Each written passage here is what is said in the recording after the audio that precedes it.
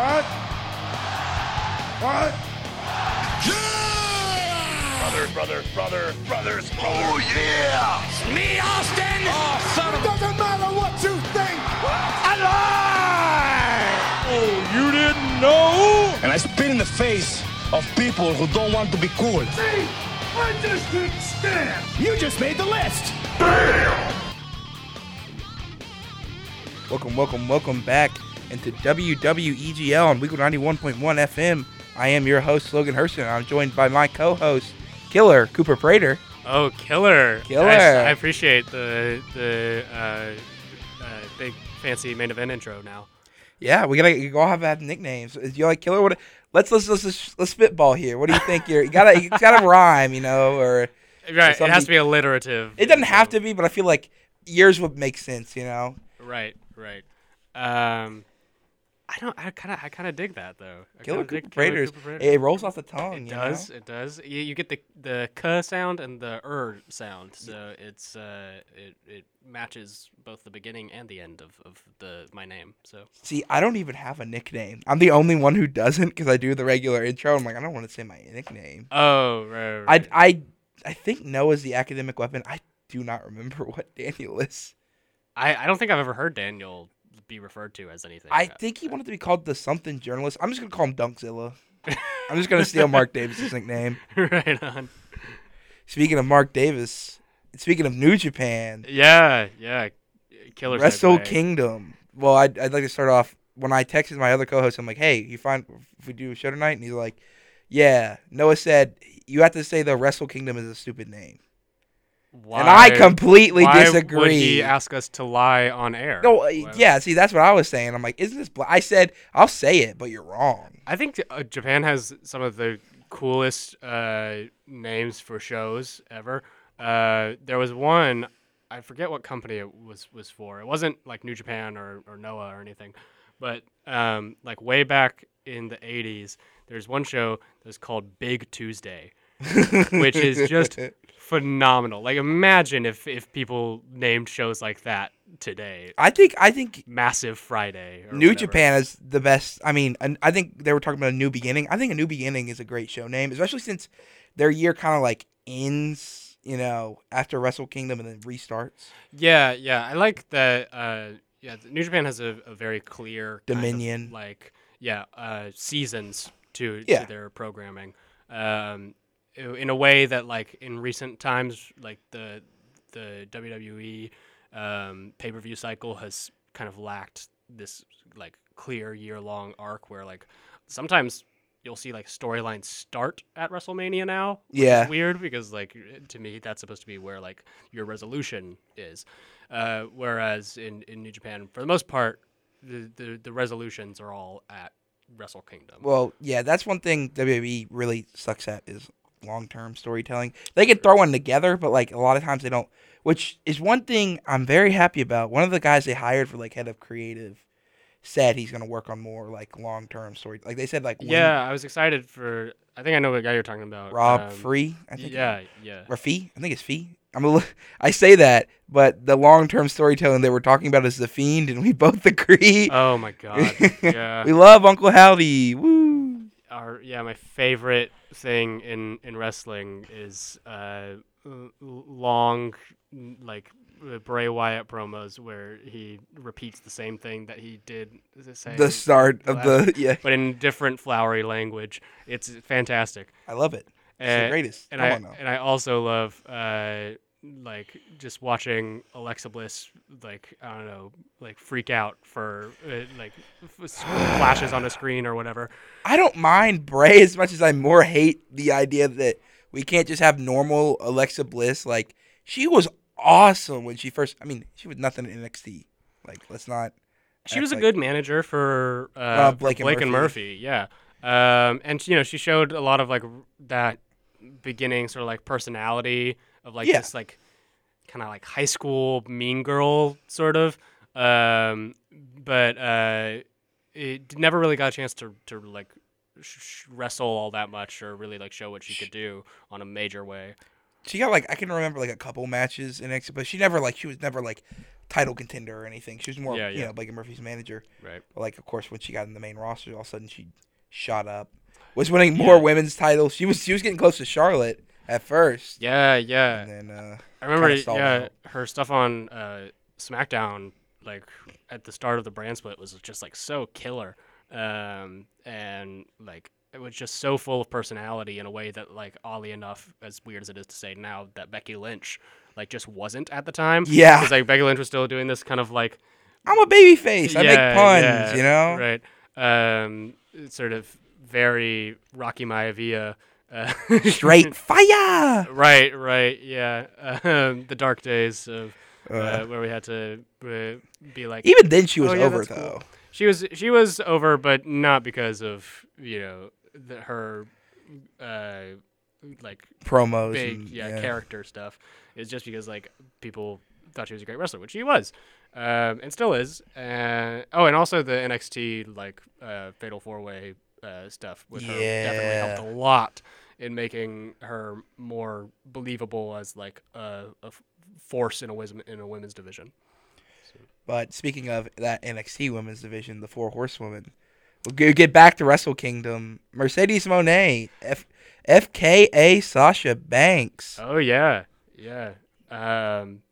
Somebody probably the biggest deal to come out of it as a whole. Here's some news for you. I mean, I think everyone on the internet thought that Mercedes. I guess we'll call her Mercedes. Are we gonna just keep calling her? What are we gonna call her? We have to decide now. I'm calling her Mercedes Moné. I'm gonna just call her Mercedes Moné because I hate the people who like still refer to someone, especially like 5 years down the line, as like still refer to them as Sasha Banks or something. She's like that. in a new company. She has a different look. Like it's fine for me to refer to her as this new iteration of the character. This is not a Walter Gunther scenario. Yeah. Where like somebody has been established in a company for like years and years and they just suddenly decide to change it for no reason. Vinceisms. And also like Mercedes Moné I think is like a cool name too. So that also helps as well. And it fits too because she's at least going to have Mercedes either way because that's her name. Yes, exactly. Someone said that the bank statement needs to be changed into the Mercedes Benz. That would be great, with a D, yeah. But a lot of people thought she was going to be Soraya's mystery partner for AEW. But we have confirmation, unless something else happens, which it could, that Toni Storm, they just flat out said it on Dynamite. They had an interview segment with, like, Sheeta on one side and Storm at the other, and they were like, and Renee was like, who's going to be your partner? And she's like, well, we have, like, the best women's division in AEW. I mean, you saw that great match, Storm versus Hayter, and then they talked about Hayter versus Sheeta, and then she goes, Tony, and turns away from Sheeta and, like, would you be my tag team partner? And Sheeta was a little pressed on that. So, like, maybe we'll see her attack her, and then Mercedes Moné comes out. Because I saw something else that said that she officially signed with AEW, so... Yeah, that's very odd in that case. They definitely revealed it now because, like, everyone was built up in their heads. Yeah, they probably just wanted to cut it off. And I get that. But it's like they could have done the match sooner. It's like, why do you have to wait that many weeks? Like, that's one of the things. Like, I'm fine waiting like a couple weeks, but that was like a month build to. It was a while, yeah. That I guess maybe she wasn't cleared or something like that. It could be it. Yeah.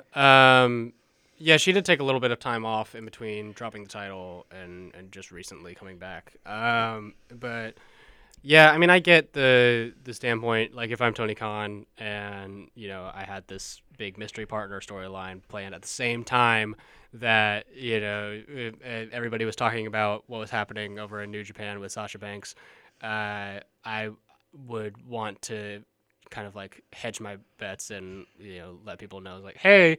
Just it's not her. It's not her. And I know that we've told you that, people weren't going to be at things before and they were at things. But trust me, this time it's different. Yeah, it would be weird, too, especially if she did show up in AEW, because she would most likely be a face if she's teaming with Saraya.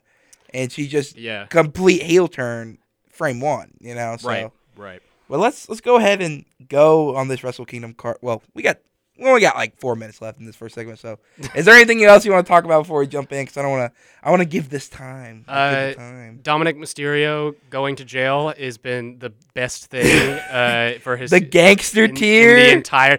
Oh my God, I forgot that he had the teardrop tattoo. Oh my gosh, he's fantastic. You don't know what it's like. He's so serious too. It's like, I've been through hard time. Jail changes people, man, or like nuclear changes people.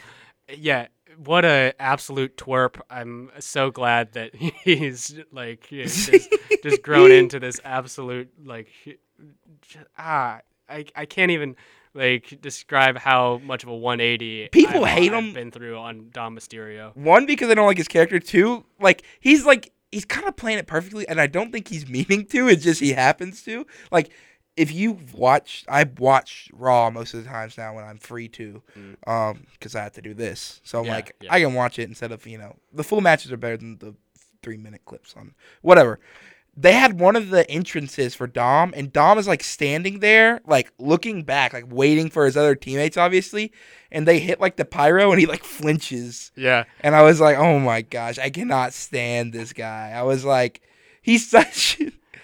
And then the whole, whenever he got the mist in the eyes from Asuka, and the next week he was wearing sunglasses. Yeah. That kid knows his character. Like, he's come such a long way from being, just Ray's giant kid. I'm very glad that they understood that people didn't like him and decided to turn heel instead of forcing him down our throats. And it helps too that he's paired with such a great double act. Him and Rhea Ripley can keep this whole thing going for as long as they everyone loves Rhea Ripley and everyone hates Dom. And then, obviously you're not gonna boo Finn. Yeah, of course. So I've kind of come around on Judgment Day as a unit too. Like at first I thought I was like, oh, they're kind of ill-defined, but man, they've just been consistently the highlights of what is otherwise I think still a pretty boring show. I wasn't in love with it when Edge had it. I was like, okay, cool. It's cool with the people he has in it. When they turned on Edge, I'm like, okay, this is interesting. I'm like, let's see where this goes. And then they lost twice. I think they lost to Dom and Ray. When they planted the seeds and when Edge came back, and then they lost to Edge and Ray, and I was like, "What are we doing here?" I should clarify too. I've that 180 that I've taken on Judgment Day has only been from Extreme Rules on. Yes, and that's what I'm saying. And so whenever that happened, I'm like, and then Judgment Day started going on a tear. I think they didn't drop a match on Raw until Extreme Rules, and then they. Of course, Finn, I was so glad that Finn won the Extreme Rules match. Yeah. I'm like, that's what I was saying. I'm like, I was sitting there, I was like, use Beth! Use her! Use her! Because I'm like, there's no way Edge quits normally, that's just not the way the valiant hero goes. So I've been enjoying it a lot more. At first, I wasn't sure, especially when they started just immediately burying them, kind of like Damage Control. Yeah, Christ. My thing is go on about Damage Control. I'm fine with Bayley losing, but why did she have to lose the first defense? With not only did Belair beat Bayley, but just sunned Io and Dakota while they were tag team champions. Right. That should not. And it happened multiple times. It's you build these people up and up and up, only to tear them down. I'm fine with her losing. Just don't get the other members involved. Yeah, and that's the thing too. With Damage Control in particular, look, heels have to have their comeuppances. Yes. So I'm fine with them, taking a loss to whoever they're in a program with, but the other thing about that is that you have to at some point make them seem like a credible threat, because otherwise then why do I care if the good guy, beats them if they've consistently just looked like chumps before. So they've been put in this really weird position where you have Bayley, Dakota, and Io, who are all three some of the most talented wrestlers on the women's division. Studs. Constantly putting on, and Io in particular, just constantly putting on banger after banger. And yet, for whatever reason, there's always going to be some distraction or some wonk finish or some Bianca Belair that gets in the way of them, making the big save. So, anyway, with that being said, we're gonna go ahead and get to an ad break. When we come back, we're gonna actually talk about Wrestle Kingdom. Yeah. And actually, we stayed up. Me and Cooper did. So we'll get into that in a minute. But you're going to listen to a 2-minute PSA break. We'll be right back. Gentlemen. And we're back. Welcome back. This is WWEGL on Weagle 91.1 FM. I am Logan. Right beside me is my co-host Cooper, and we are talking all things wrestling this week. We're just going to, who cares about like American wrestling? Wrestling in any other place than Japan, because that's all that matters right now. Right. The one true sport, the King's Road itself. Oh man. Oh, well, before you watched, was it New Year? New Year's Day. New Year's, is it just called New Year's Day? I think so. Or was it a New Year? New Year's Dash is New Japan. Oh, no, it was called The New Year. The New Year. Yeah. You watched the New Year. Pro Wrestling Noah. Yeah. Noah, which is pretty much like the number 2 promotion in Japan, has been for quite a while.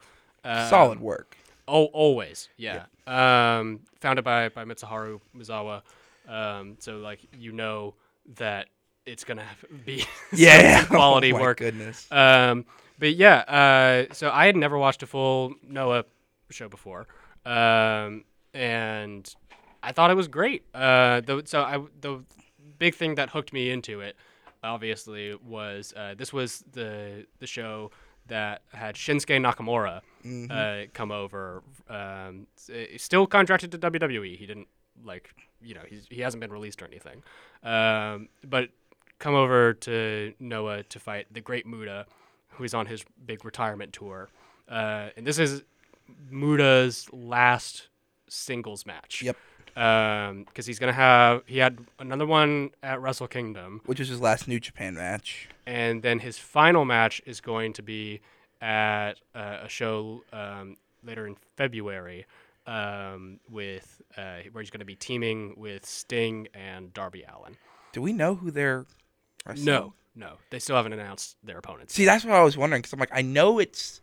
Do you think they bring in other contracted talent, or do you think it's just they're going to stick with, like, Young Guns and Noah, or maybe the Champion or something like that? So, I think I know who one of them is going to be, but the other two, I have no idea. But I wouldn't be surprised if one of the opponents on the other team ends up being Kaito Kiyomiya, who's the current GHC, which is Noah's like version of the IWGP.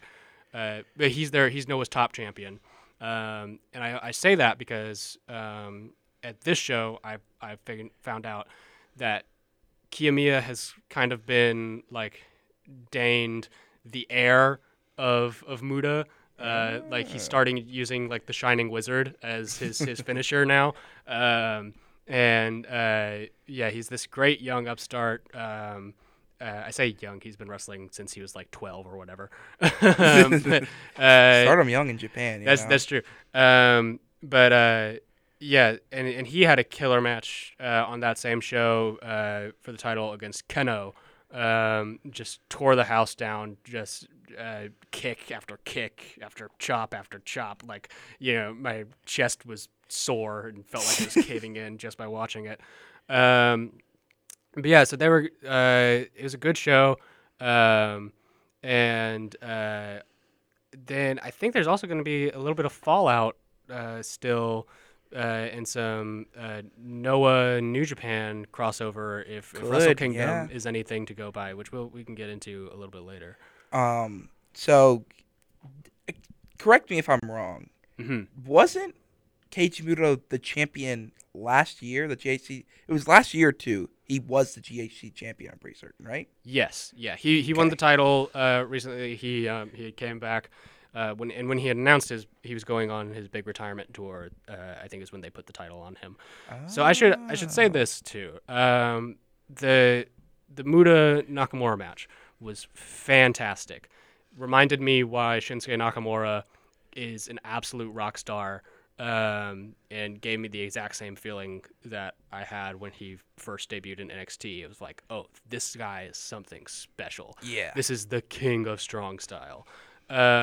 Which is something that he's just been lacking so much in WWE. In WWE, he just feels like another guy. I know, and they give him nothing. Right.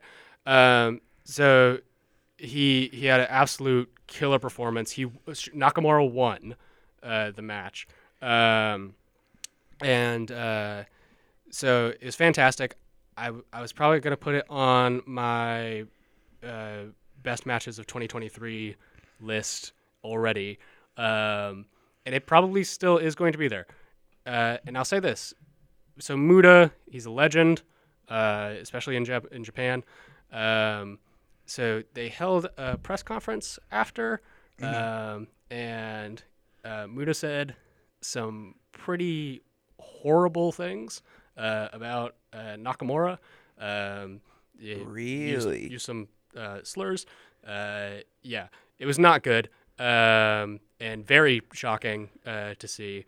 I've seen some people. Yeah, I have no idea what was like the especially since I feel like he requested to fight maybe he actually just wanted to fight Nakamura. Right, I don't know. It was very weird. Yeah. So if you're going to go and watch that match, I feel like that, like, know that going into it, if you are. Which, like, for me, the performance of Shinsuke is what was really stand out about it, and I'm happy for him. But yeah, so that was disappointing to see at the very least afterwards, but didn't affect my viewing of the match because I didn't know that it had happened at the time. Yeah, I didn't even know that happened, and I've been paying very close attention to it. Yeah, if you want to know what he said, just Google it. But yeah, I don't think we can say it on the air. Probably no, not at all. It's horrible and reprehensible, and he should know better. But anyway, we're gonna jump from Noah to New Japan. Yeah. I watched every match, and you didn't catch the King of Pro Wrestling one. This is pre-show stuff. I did not see the pre-show match versus Bolton, Oleg, and you want to pronounce that one for me? Let me see. One on the left. Okay, Bolton, Oleg, and Ryohei Oiwa. Yeah, I did not catch that one. I tuned in, I guess, too late for the pre-show. I did catch, so no remarks on that match. Maybe I'll go back and watch it. I've seen that Oleg guy before, and he looks like just an absolute tank. Yeah, he does from the picture. Right. The King of Pro Wrestling match was the King of Pro Wrestling match. This was the Rambo, wasn't it? Yep, Rambo, where you had Final Four. Nice moment between father and son with Shingo and El Phantasmo, where the father did, or no, technically Sho eliminated the son. But they did hug it out. Nice. Before LP tried to, just dupe him over the top rope. We're going to have tonight a New Year's Dash at 2 a.m., which I will not be watching for my sleep schedule. I still technically have it. I might go back and watch the match. It's Yano, Shingo, who we'll get to later. Sho, surprisingly, entering number 1, getting there, and the Great Okan, Logan's favorite wrestler. Oh, really? I love that man. He's the Rev Pro champion right now. Yes, yeah. Did you see how he got that?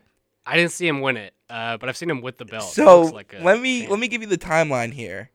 Ospreay lost the Rev Pro champion to Zack Knight Jr., who is related to Paige. Yeah, and her dad, Ricky Knight. Yeah. I don't know, he got injured or something, but Zack Zodiac, Paige's brother, on his honor, wrestles Great Okan for the Rev Pro Championship because he couldn't compete and he had to defend it, and he lost.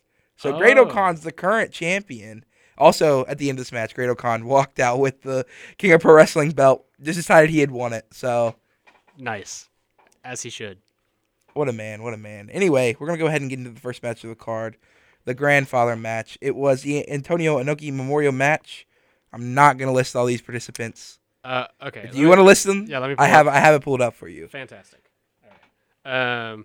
So we have a 6-man tag on one team, the team of Yuji Nagata, Satoshi Kojima, and Togi Makabe, versus, I guess it's kind of like the Inoki team of Tiger Mask, Minoru Suzuki, and Tatsumi Fujinami. Yeah, that was second generation Tiger Mask, correct? I think. This is the 4th one, I believe. Well, this isn't the original. It's not the original. but it's not the current. I'm pretty sure it was second. They said it on the commentary. They got an older Tiger Mask? Mhm. Okay, I didn't know. They said like he retires every year, but somehow he keeps coming back or something like that. Or like it's his last match. Okay. The combined age of these participants was 334 years old. There was not a man under 50 in this match. It was fine. Yeah. It kind of went and kind of stopped. I'm gonna be honest. Were you paying attention to the match? Oh yeah, absolutely. I was a little bit. And all of a sudden it was like, oh, it's over. I'll pay attention to any match with Minoru Suzuki. I love that murder grandpa. It went by very quick. I think they said that Tiger Mask messed up a spot and just got pinned. So. Oh yeah, probably. But yeah, really. I like seeing the New Japan dads go at it. Those older Japanese wrestlers, for the most part, still have fantastic conditioning. Can still go pretty hard. You will not catch me in any type of speedo at 50, much less 69. Right, yeah.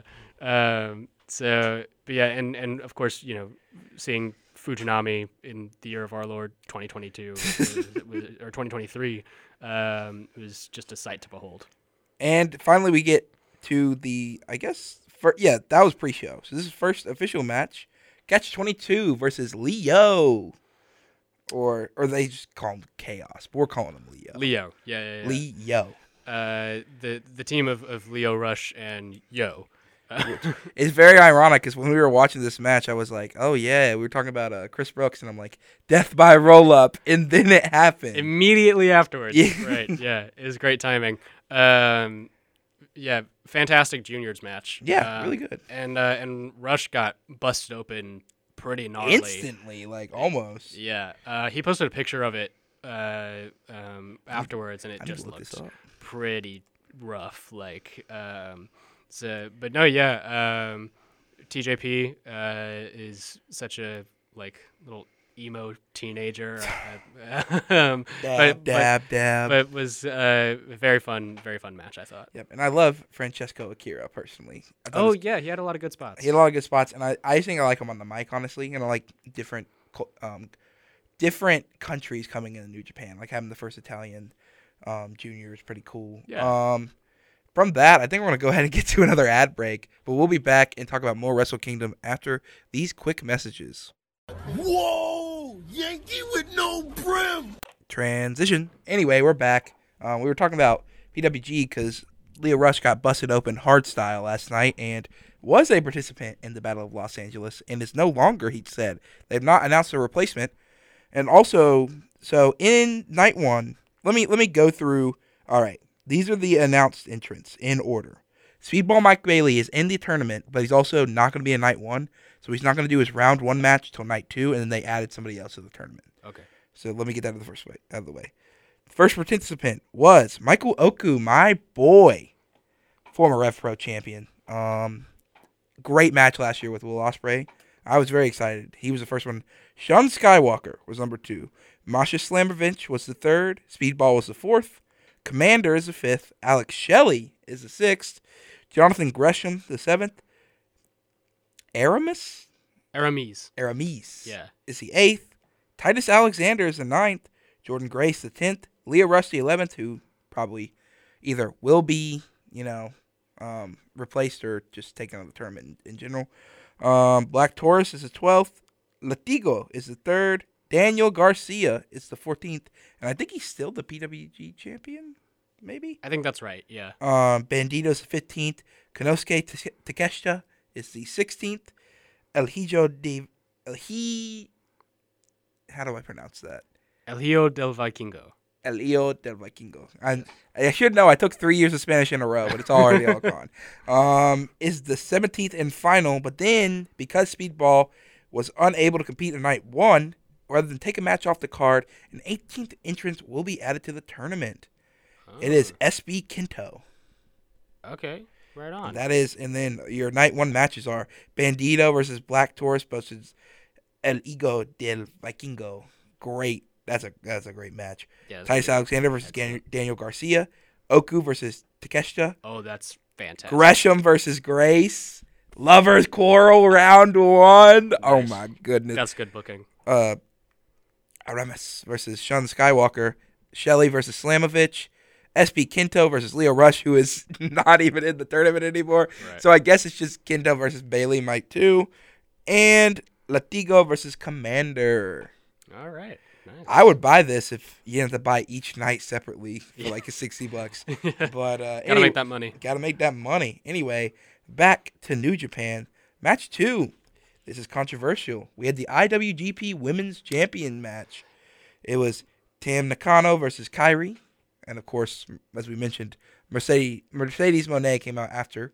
Mm-hmm. This has been getting a lot of... I've seen it on the wrestling TikTok. A lot of people aren't happy because it only got 5 minutes and 49 seconds for this whole match. Yeah, while we were watching it live, I remember we both realized this was very short. Yeah, you're like, she's not going to hit the elbow. Yeah. And then she just hit the elbow and it was over. Which, now, I understand... kind of why that is, because it's a long show. Yes. And there's a lot of matches on the card. But I feel like this is the first you gotta let them official women's match on the main card of Wrestle Kingdom. Yeah, you like show it off. Well, technically not the first official. It's the first IWGP. They technically, when they had the 2 nights Wrestle Kingdoms, they had 2 Stardom matches last year. Were they on the main card or were main card? Oh, okay. But it was, remember, it's a 2-night right thing, so there was a lot more.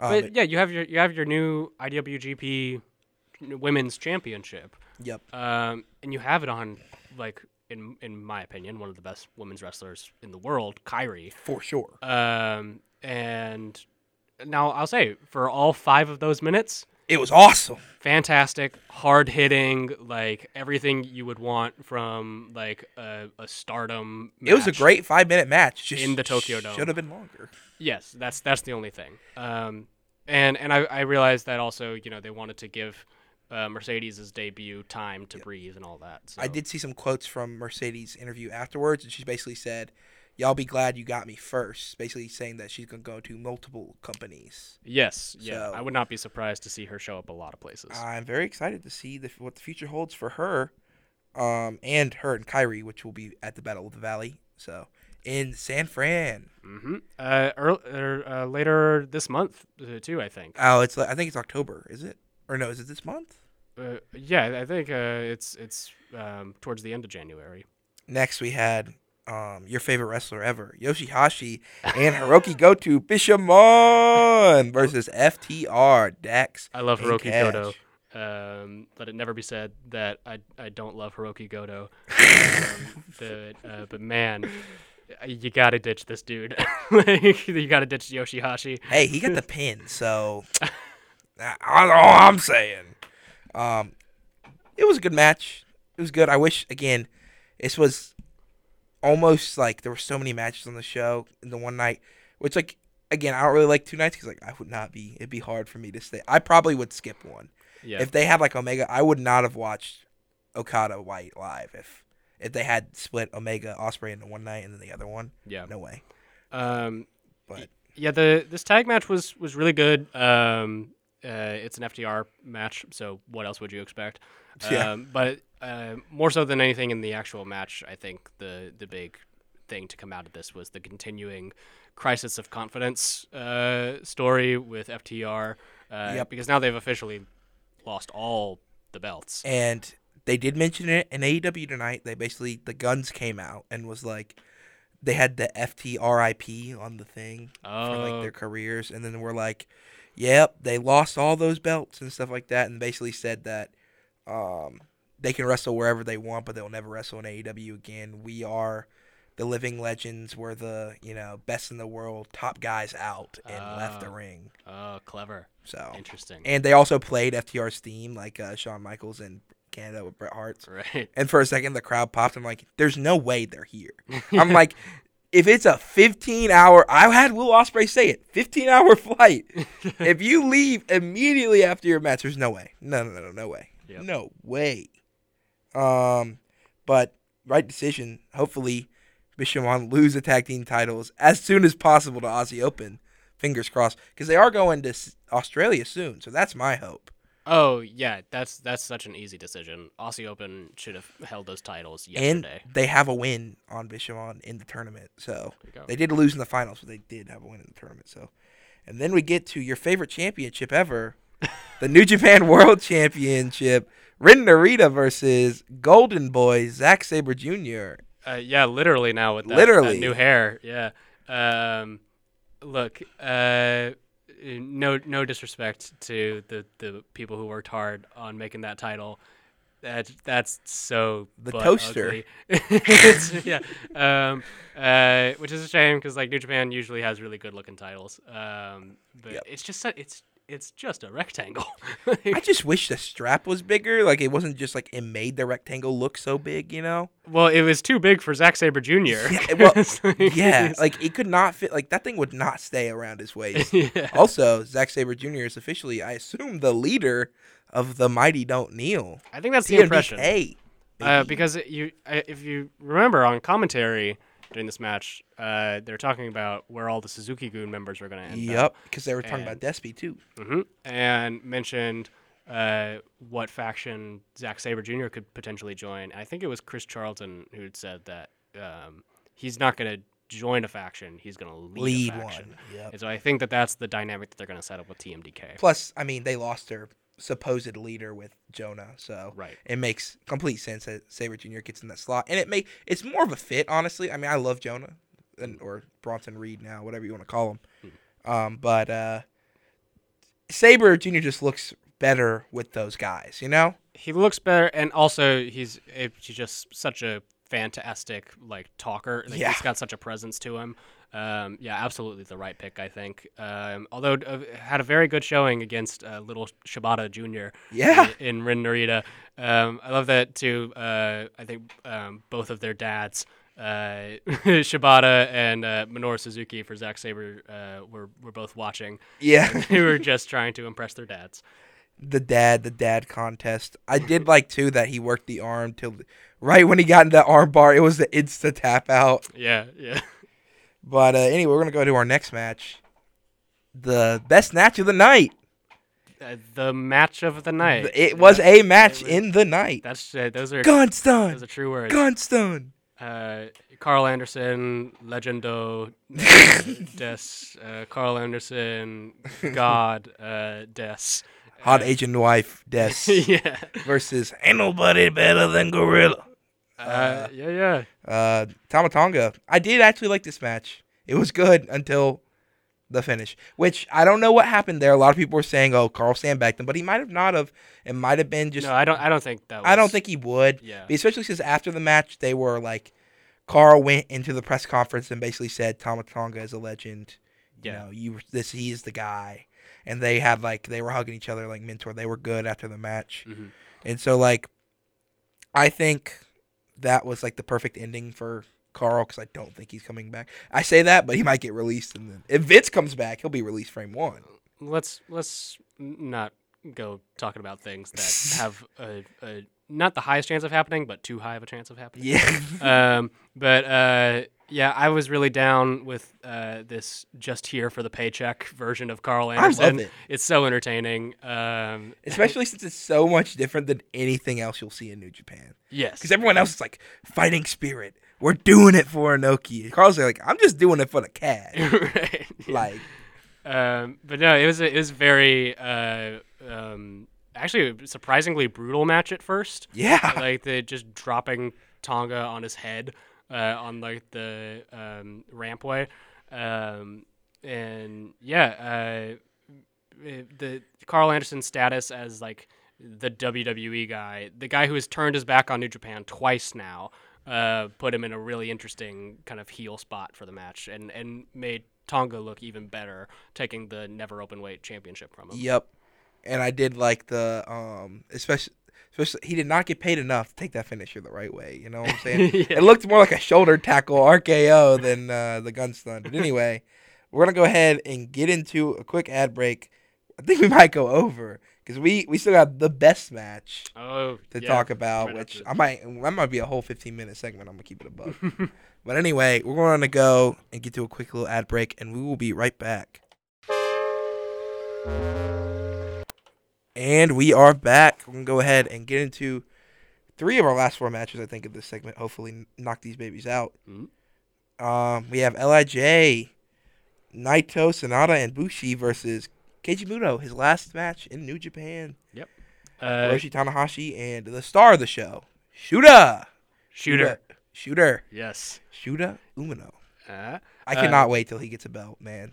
He is gonna be something real special, I think. Also, I saw somebody call Shooter Tanahashi Jr. The other day. Oh yeah. Which I thought was really funny. But no, I thought this was a good showcase for him. He just has a similar hair too, and the similar like tights, and yeah. I mean, it just makes sense. Right. Even though I think he, due to the influence of his absentee father, John Moxley, is a little rougher than Tana could ever be. Some would say he's a roughneck, Some might say that. Some might say that. The New Japan marketing team might say that. A shirt that he wears might say that. Also, it was fun to see Naito, but man, that guy needs to be in a main event like soon. I feel so bad for him because he still is great. It's just like, oh yeah. I mean, like there is like no reason for him to great wrestler. I mean, they're giving him. Hey, they gave him the storyline with Noah immediately after, so that's true. Something to sink his teeth into. It'll be interesting to see how it turns out. Yep. Sonata, I also liked at the start of the match, just instantly stealing all of Muto's moves. Yeah. Sonata was like Muta's protege in like All Japan. Mm-hmm. And I think they had like a little bit of beef because Muta essentially was like, you still have not learned. Yep. I told you. I said he's gonna start the match. You're like, no, Naito's. I'm like, nah, it's gonna be Sonata. Right. Cold skull. But it was overall a good match. I think the right man got the win. Shooter got the win. Yep. If anybody needed the, I mean, like, unless you're gonna just give Muto the pin, which like he doesn't really need. I mean, if you want to be sentimental about it, I feel like they might do that for the final match, like when it's like either he's like when Darby and Singh, like he's gonna get the pin then, but right. Or he could be like really old school and have the mentality of like, oh, you go out on your back. I could see that too. Right. I dug too that that the face team was essentially New Japan's past, present, and future. That's what they were saying. It's a team past, present, and future. Yep. I love that. The aces of New Japan, as some would say. Anyway, we're going to go ahead and get into the juniors match, which I would say was the second best match on the card. It was very fun. Very heart racing for me, at least, because your favorite wrestler almost won. That's true. The master. I just really wanted him to actually land one of those finishers that he kept landing on every single one.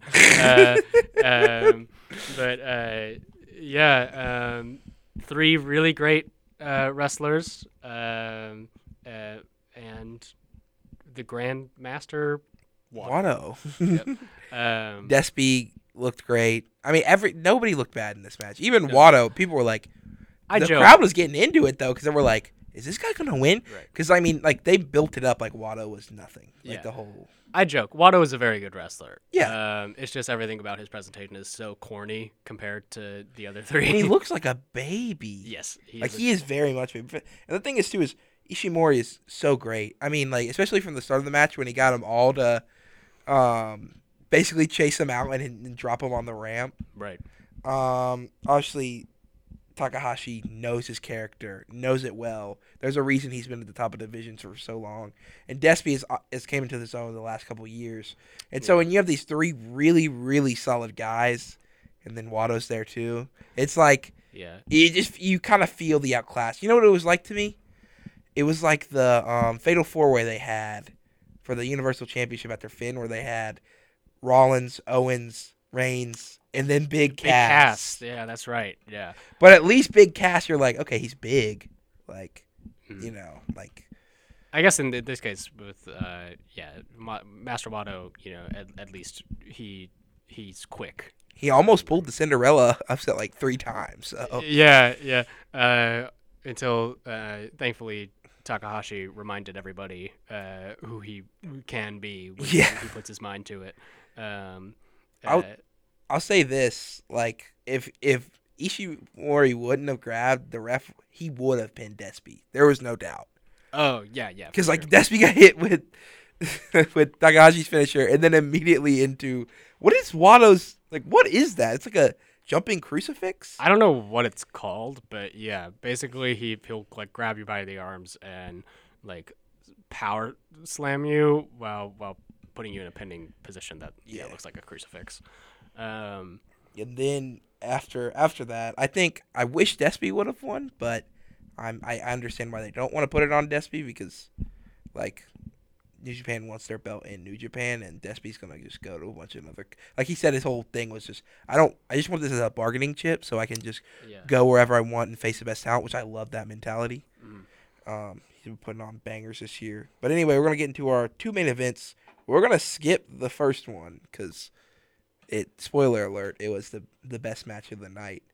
It might have been the best match I've watched live. Just generally speaking? Yeah. Like ever? Live as in like watching the pay-per-view live.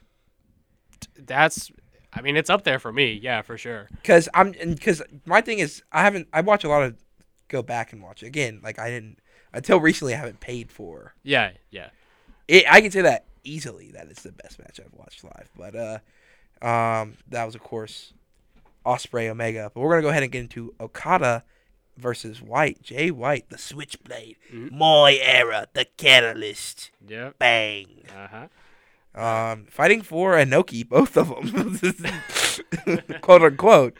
This is such a fun thing to see these 2 grown men fighting for the legacy of a ghost at this point. But try as he might, Jay White was not. I think literally possessed by the spirit of Antonio Inoki in the way that Okada was.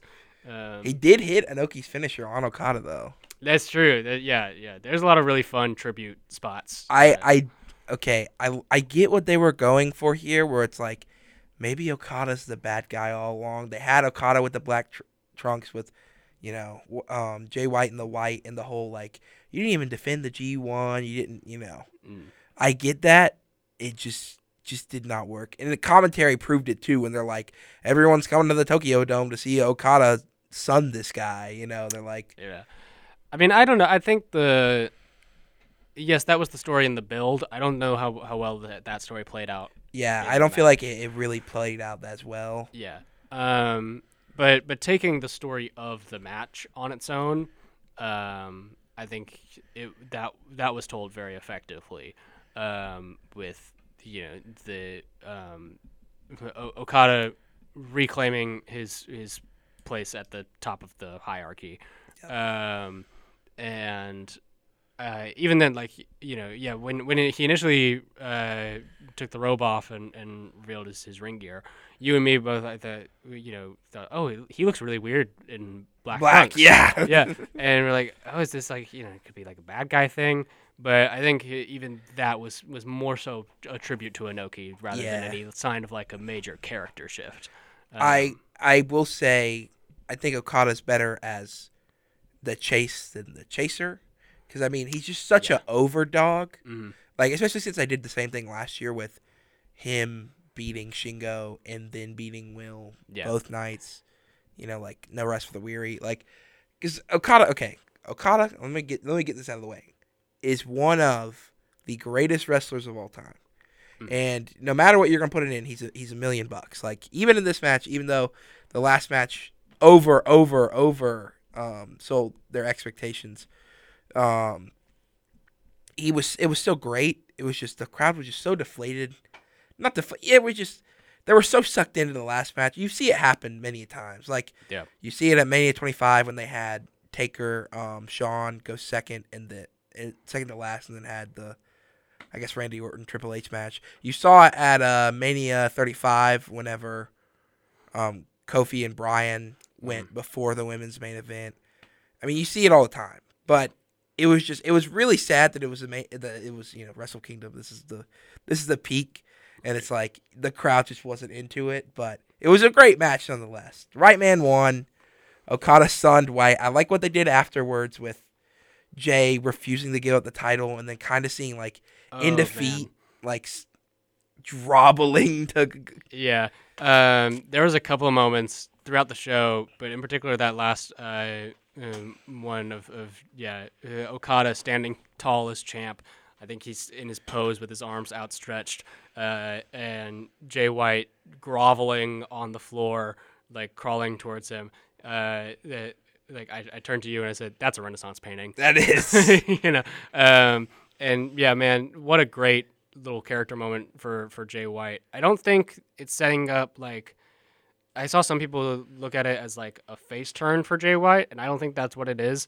Especially with like once he stood up and like whispered to Okada. I think I took that as more of like, I am going to hunt you down, basically. Yeah, and I will keep coming for you. Well, see, that's the problem is we don't know what he said. So It could have been, I could see it both ways. I could see them possibly turning Jay face. I could also see them just doing what they've been doing, like keep them, and like you need a heel because like I'll explain later, but I did like that at the end though, a kind of a sign of respect, like all right, you beat me, yes, and also I do like Okada being like, yeah, he still has 2 wins over me, so I gotta even the score, right? But also it's like any guy that fights Okada, I'm never like, oh yeah, Okada's the underdog, like he's been on top for so long that it's just Yeah, that's the thing with him. Like I've seen some like Western fans of New Japan kind of complain about Okada's booking as being like repetitive, that he's too overpowered, which I can see that. But the thing is, like I think they've kind of succeeded in making me think that he's just the best guy. Yeah. Like, he looks weird without a championship around him. It's the same thing as WWE saw Okada and was like, let's do that for Roman Reigns, but make him a heel. Right, yeah. Like whenever Roman loses those belts, it's gonna look weird, and it's gonna be like a monumental. Yeah, like absolutely. Like when I wasn't buying into it until when he beat Bryan and Edge at Mania and double stacked them. Yeah, I was like, oh, he's gonna hold these belts for a long time. I was like even like when you feel like it's gonna like they're literally like they're pulling from New Japan where McIntyre has to go through even more sorrow before he loses in his home country with beats all the Bloodline guys just for another one to spawn. Like, right. But yeah, I mean it is as much as you complain about it being repetitive, you still watch. Like, right. I mean people like, oh, Kenny should have won here, but like. The moment Kenny won, like, incredible, especially the storyline. And if you look at it, the broad scale, like the same thing. I wanted Ospreay in the main event.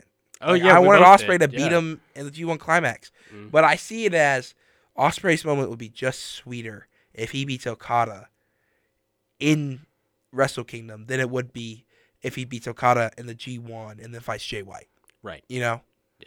It'd be heel versus heel, And so, like, I'm fine with I think that, again, Okada, it was the right move. Like, you don't have Okada lose at Wrestle Kingdom to Jay White. Like, especially not this Wrestle Kingdom. Not this Wrestle Kingdom. Yeah. Yeah, not with, like, heel Memorial Jay White. show. Yeah. Yeah.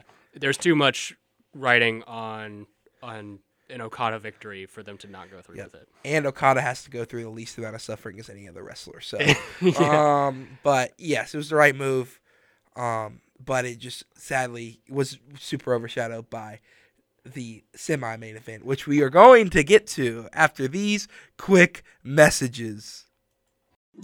We do not care.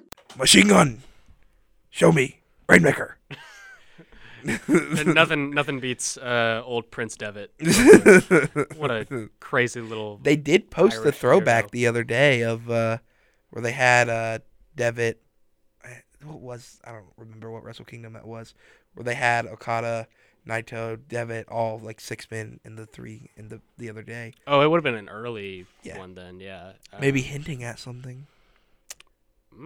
depending on how many good words Carl Anderson put into him, we might be seeing a little more. Well, if it's Carl Anderson is the hill we're gonna die on, I don't think we're gonna see it. So, let's get into the greatest build, the greatest. So good. I brought a tear to my. I thought about rewatching it when I woke up today. Like I was that close to just like like my friend texted me. He's like, "How was the match?" I'm like, "Let me tell you. Let me tell you." Art.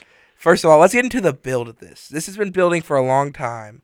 We knew that Omega and Ospreay don't like each other. Yeah, you know, right. was what at least what they told us. You know, you had the seedlings of it with the tournament.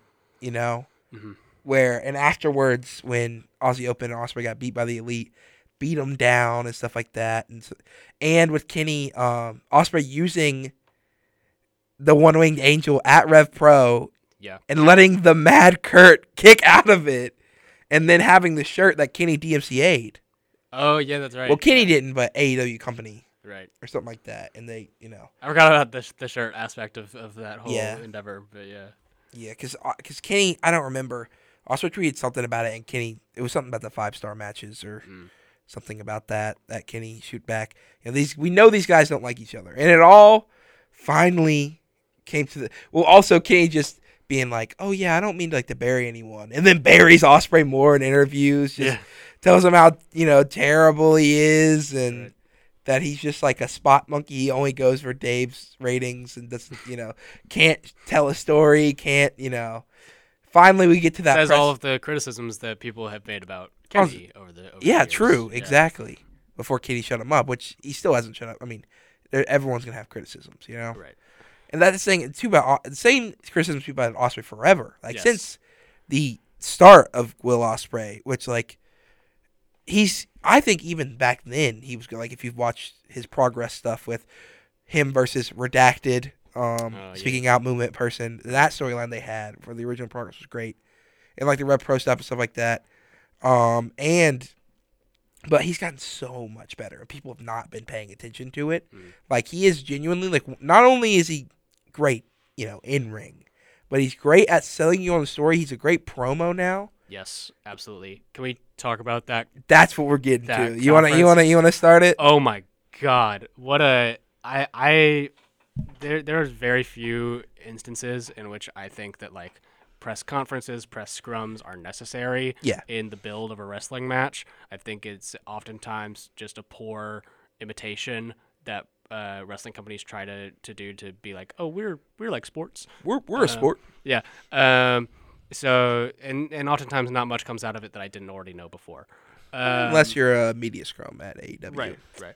Unless there are muffins involved. Yeah. But man, even as somebody who has been watching Ospreay's evolution throughout the years, and who has recognized how much work he's put in to get to the point that he is now, and how fantastic of a professional wrestler he is, I had not quite. It had not quite clicked for me how much this match meant for him until watching. I would argue that it is necessary to watch the promo before watching the match. Which is funny because you almost didn't. I know. I thought, oh, it's a press conference. What can I learn from this? Logan happened. I refer to myself in the third person apparently. I happened to be. Oh, I'm up at 1 a.m. Oh, New Japan's doing a press conference. Let's tune in. I want to see what Ospreay. It happened the same way because Ospreay and Omega. I was like, holy crap! Yeah. And then Okada and White started singing. I started falling asleep. Right. I got half of it, but let me tell you, the rest of the press conference, there was some decent if you like watching Carl Anderson, you'll love it. Be checked out, yeah. Yeah, and they had some deep, but that sold you. Absolutely. On the match if you weren't already sold. It tells you everything you need to know about Ospreay. The intensity with which he believes everything that he says is fantastic. And what I've noticed now going back, the intensity of that promo also kind of foreshadows what it is about Ospreay that made him lose. Yep. He is, for all of his talent, still too volatile. Mm-hmm. He says stuff and worries about it later. Absolutely. He acts first, thinks later. He's too emotionally immature to control himself.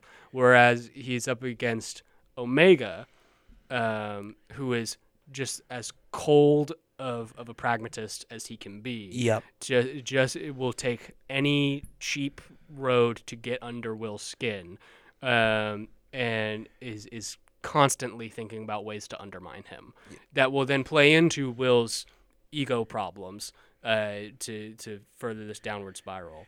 I love it too because Callis and Omega did a absolute phenomenal job at putting Will over. Oh yeah. Even in the press conference where people are like, "Oh, they're making fun of Will." No, they're like, Will is the best athlete in the world today. Yeah. But the whole thing is like, Kenny is a god, you know? Yes. That Kenny by God Omega. Yeah, Kenny by God Omega.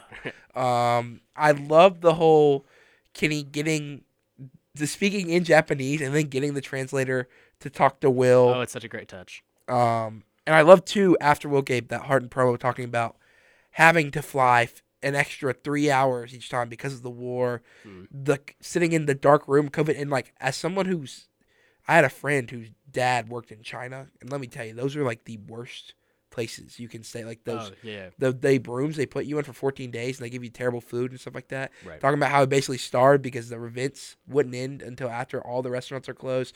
How, there's no, and especially too, because I went and watched Shingo versus Will, which was 6 stars, and watching the crowd where they were just like, clapping, like it was like at first I'm like, okay, this isn't bad, but like after 10 minutes, like, oh my gosh, how do you wrestle in this? Like, how do you with no crowd, like no adrenaline from the like you don't know how the crowd's reacting to you, Right. Yeah. He Will has carried a lot of New Japan during a time when it has never been more difficult to carry a wrestling company. He's carried the torch everywhere he went too, which is also great. And the other thing too is what they really did good about putting it over is Kenny is for the money. That's the only reason Kenny's here is because New Japan paid him a fat check and like as a favor kind of thing. And Ospreay's a guy who will wrestle in front of a homeless man for the sport. He will do anything for the sport. This is what he loves, this is what he breathes. I really like that aspect of putting him over because I never really saw that in Ospreay, but now I'm like, that's all I see. I see like how you see Danielson, Yes, fantastic. The promo, of course, was great, especially when he went, I had to watch my friend die on an iPad. Yeah.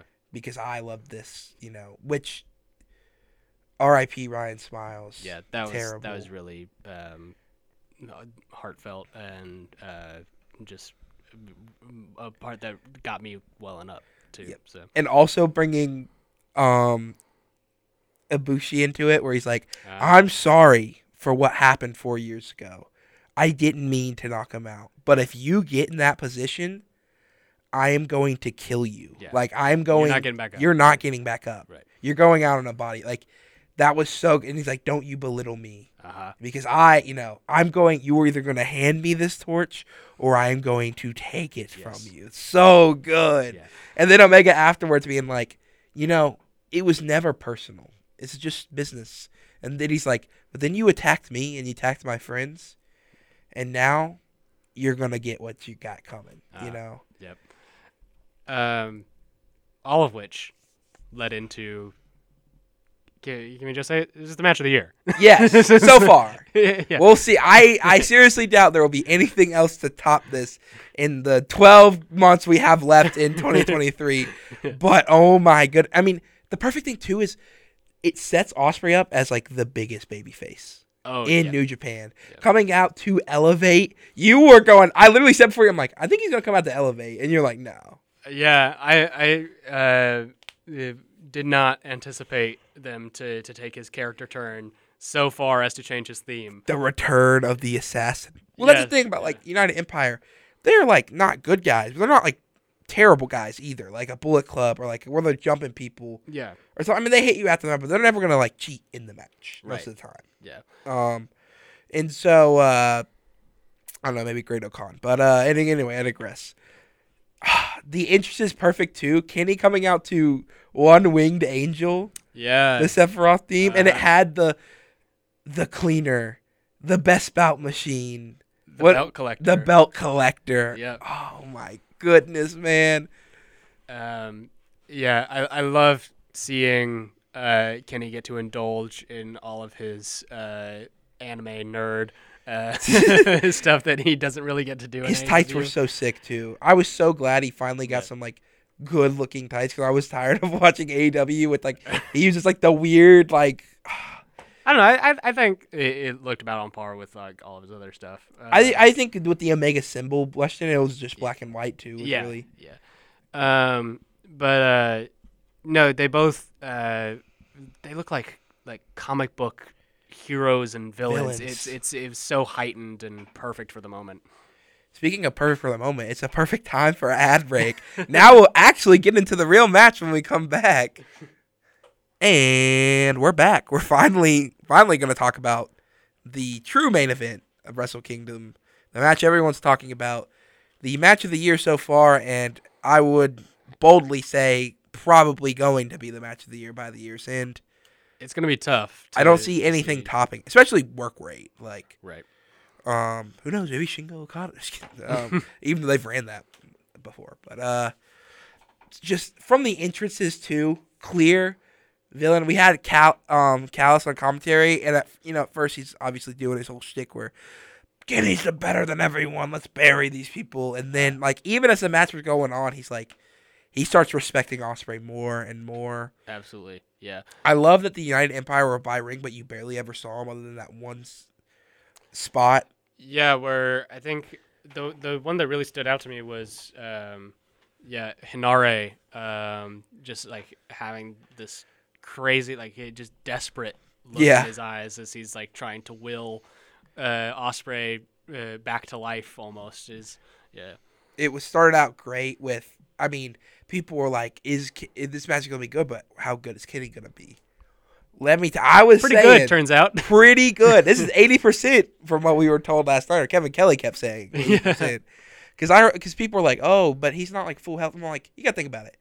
He recovered, and he wasn't full health for the All Out like trios tournament, but then he had 3 months to sit and think and work out. And when he came back, he was shredded. Then. Oh yeah. Oh my goodness!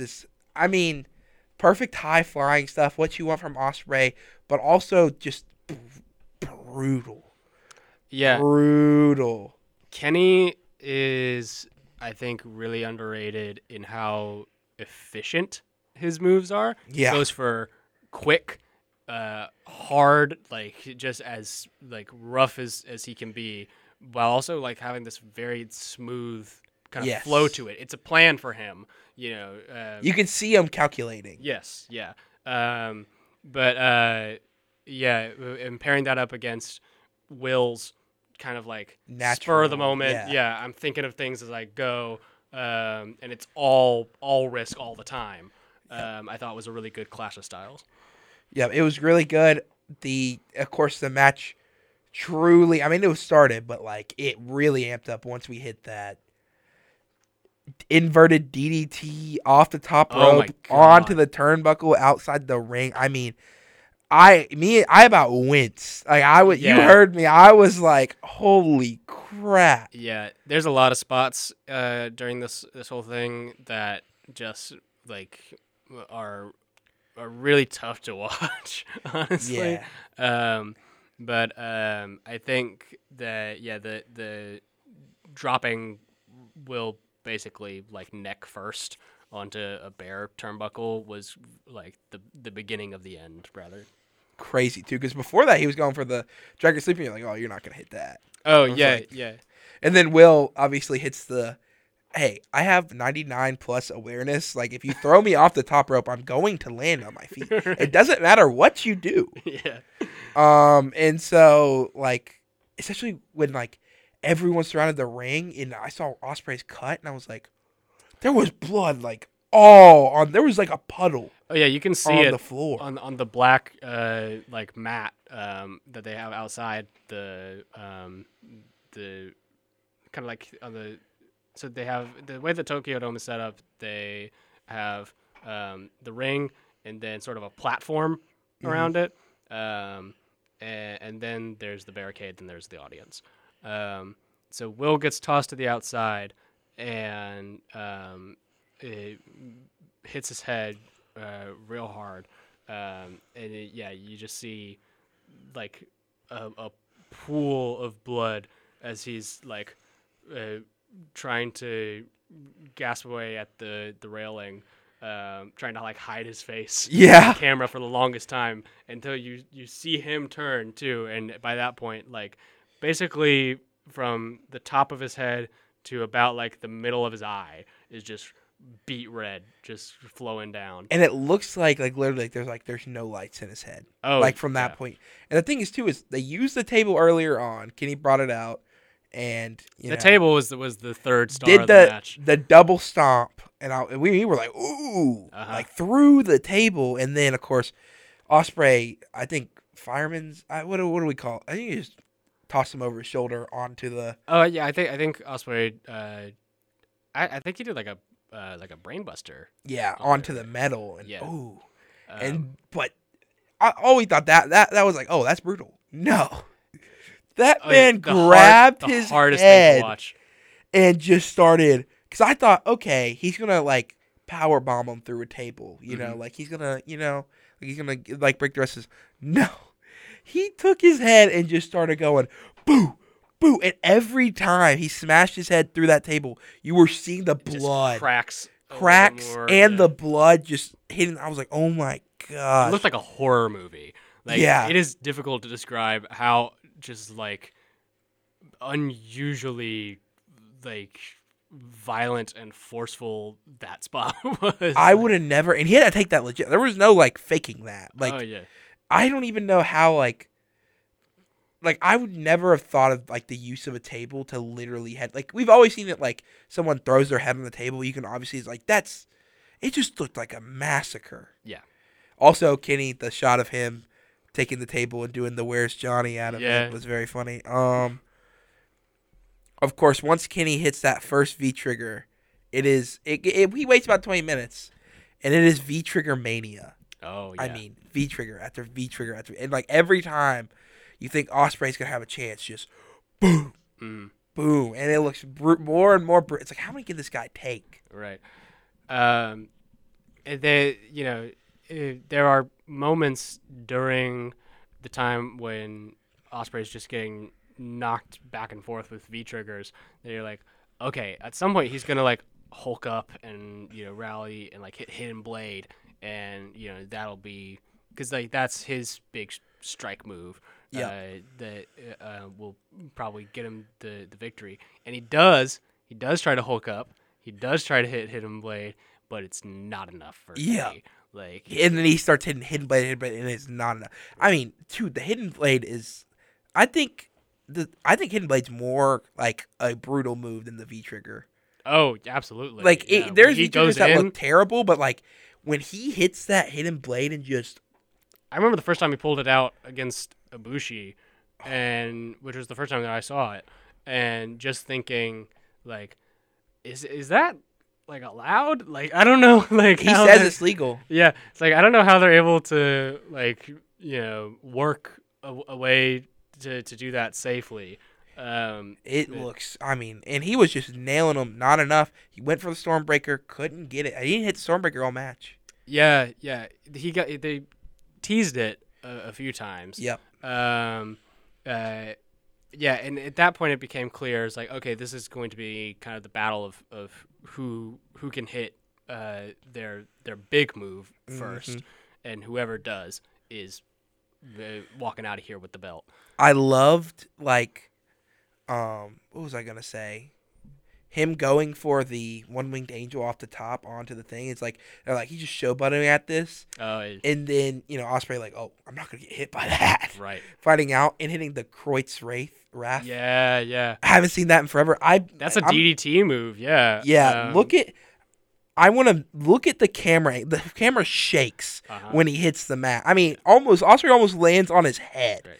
It's like a dramatic zoom in from like how hard he hit the mat on that. It was crazy. And yet, as crazy as that is, hitting a Kreuzreif from like the second rope, after that, Osprey somehow manages to hit a Styles Clash. Yes. Like, which popped me big time. The whole crowd was like, ah! Yeah. And the Styles Clash isn't enough. The Hidden Blade isn't enough. Omega hit like two pile drivers like back to back off of V-triggers. Not enough. Mm-hmm. Multiple Oz cutters doesn't do it. Yep. And like, there were times when like using multiple finishers back to back to back can feel kind of draining more than anything. But this was a great example of using multiple finishers and multiple counters to those finishers to just build anticipation. So yeah, every time it happened, I was just on the edge of my seat even more. The finishing spot was perfection with Omega grabbing the arm for the V-trigger and then getting hit by the Hidden Blade. Both men going down with the grip still being on. Maintain wrist control. Yep. Picks them up. What is that move called? Where it's basically the V-trigger, but he has him like this. Oh, the Kamigoye. Yeah. Into the One-Winged Angel, and I was like, there's no way, right? Yeah. For, like, because that's the only, especially after Osprey kicked out of so much, I'm like, is he going to be the first person other than Ibushi to kick out of that? No. You were like, oh, he's going to, like you said to me before, no way. No chance. Yes.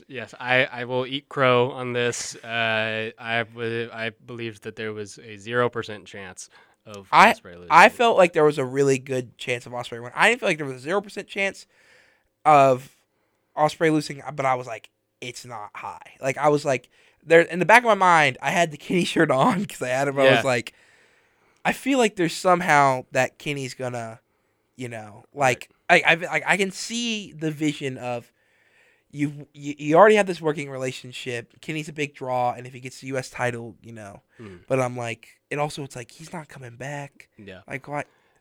He's got to win a trios title. Like, come on now. But no, when the finishing spot happened, and in particular when you hit the One-Winged Angel. In like the span of like just a couple of seconds, my mind was kind of like racing through different options. Like, I'm like, if he wins, it's crazy. If he kicks out of the One-Winged Angel, it's crazy. Both options are like going to pop the crowd. But it dawned on me really quickly that the only people that I think will ever go down as having kicked out of the One-Winged Angel are Kota Ibushi and Hangman Page. I don't think Hangman's kicked out. He hasn't, but I think he will. I think Osprey might be added to that list if we have multiple ones of these matches. Right. I could see it, but he's not there yet. Yeah, not there yet. Yeah, definitely not the first time. He's not gonna just power up and kick out of that. But and I also Renaissance painting. The match ends. Callis jumps into the ring. It's like holding Kenny up with the belt, and you see Osprey on like just leaning on the outside, just like grabbing. Like trying, like same way as Jay, but even more so, like because he doesn't have the title on him. And he's just like still, like this guy looks like he has nothing in his mind, just gone. Yep, it's like super concussed, but still trying. He does not want to give up, Right. Big, just fighting spirit energy of this match, which is kind of what you want from the big Tokyo Dome shows. Mm-hmm. I think that I had a point earlier just about you just forgot it. It's gonna sound really philosophical and cool about professional wrestling, but no, I think that it was about New Japan's booking philosophy that right as it looks like you are about to be like the big deal in this company, you must suffer. Right. Like there is just a you could write like a whole thesis on the nature of suffering based off of purely like New Japan matches. Naito has gone through it, and now it is Will Ospreay. Ospreay and Sho's currently going through it too. And Sho's gonna go, yeah. She's going through it a long time. Yeah. But yeah, like it's this trial by fire that you need to do. Like King's Road style. Yeah. And for Naito and Kenny, their white whale that they needed to conquer was Okada. And now that Kenny has overcome that, he has become the white whale. The white whale, yeah. But I feel like, see, the thing about Ospreay is interesting is too, because he still hasn't overcame Okada. Yeah, that's and true, he still has, now he has Kenny. Now he's like, this torch is next in line kind of thing. It's just, yeah. So it's gonna be very interesting to see. That's one thing I would be like, if they do one more 2-night Wrestle Kingdom, be like, have Kenny and Ospreay first night, and then Ospreay Omega second night would be. Yeah, that's and true. See him fully. That would be cool. But Ospreay definitely now, I feel like, is the biggest face. Like, that was full face turn on everything. I feel like is the biggest face in New Japan, and I think maybe in wrestling in general right now. Like, after that. It'll be really interesting to see where the fallout from this goes. Maybe Forbidden Door 2 is what a lot of people were saying. Right. But yeah, at the moment, right now, you want this belt back? You gotta fight me in my company, boy. At the moment, I don't think there's a hotter act than Will Ospreay. Oh, for sure. That man's gonna have, by the time he retires, this is a bold statement by me, the most 5-star matches of all time. Yep. By Daddy Dave. Which is saying something, considering all the other people in AEW and New Japan that are big friends with Uncle Dave. With Uncle Dave. Anyway, we're gonna go ahead and get into this outro. Thank you for listening to WWEGL. This has been it for me and Cooper. Cooper, do you have anything you want to shout out? Watch New Japan. Subscribe to New Japan World. If you would like to. If you want to see your favorite wrestler suffer. Yeah, if you want to see suffering in its truest form. If you want to follow me on Twitter, you can at Logan Hurston. I'm currently I tweet about 2 things. Wrestling and albums, and that's it. So if you want to listen to an album a day with me, you can do that. If you want to see my full thoughts on every single show, when I about had a heart attack about Jeff Jarrett, you can look at that. Daniel and Noah will be back with our first official episode next week. Thank you for listening. And Rainmaker!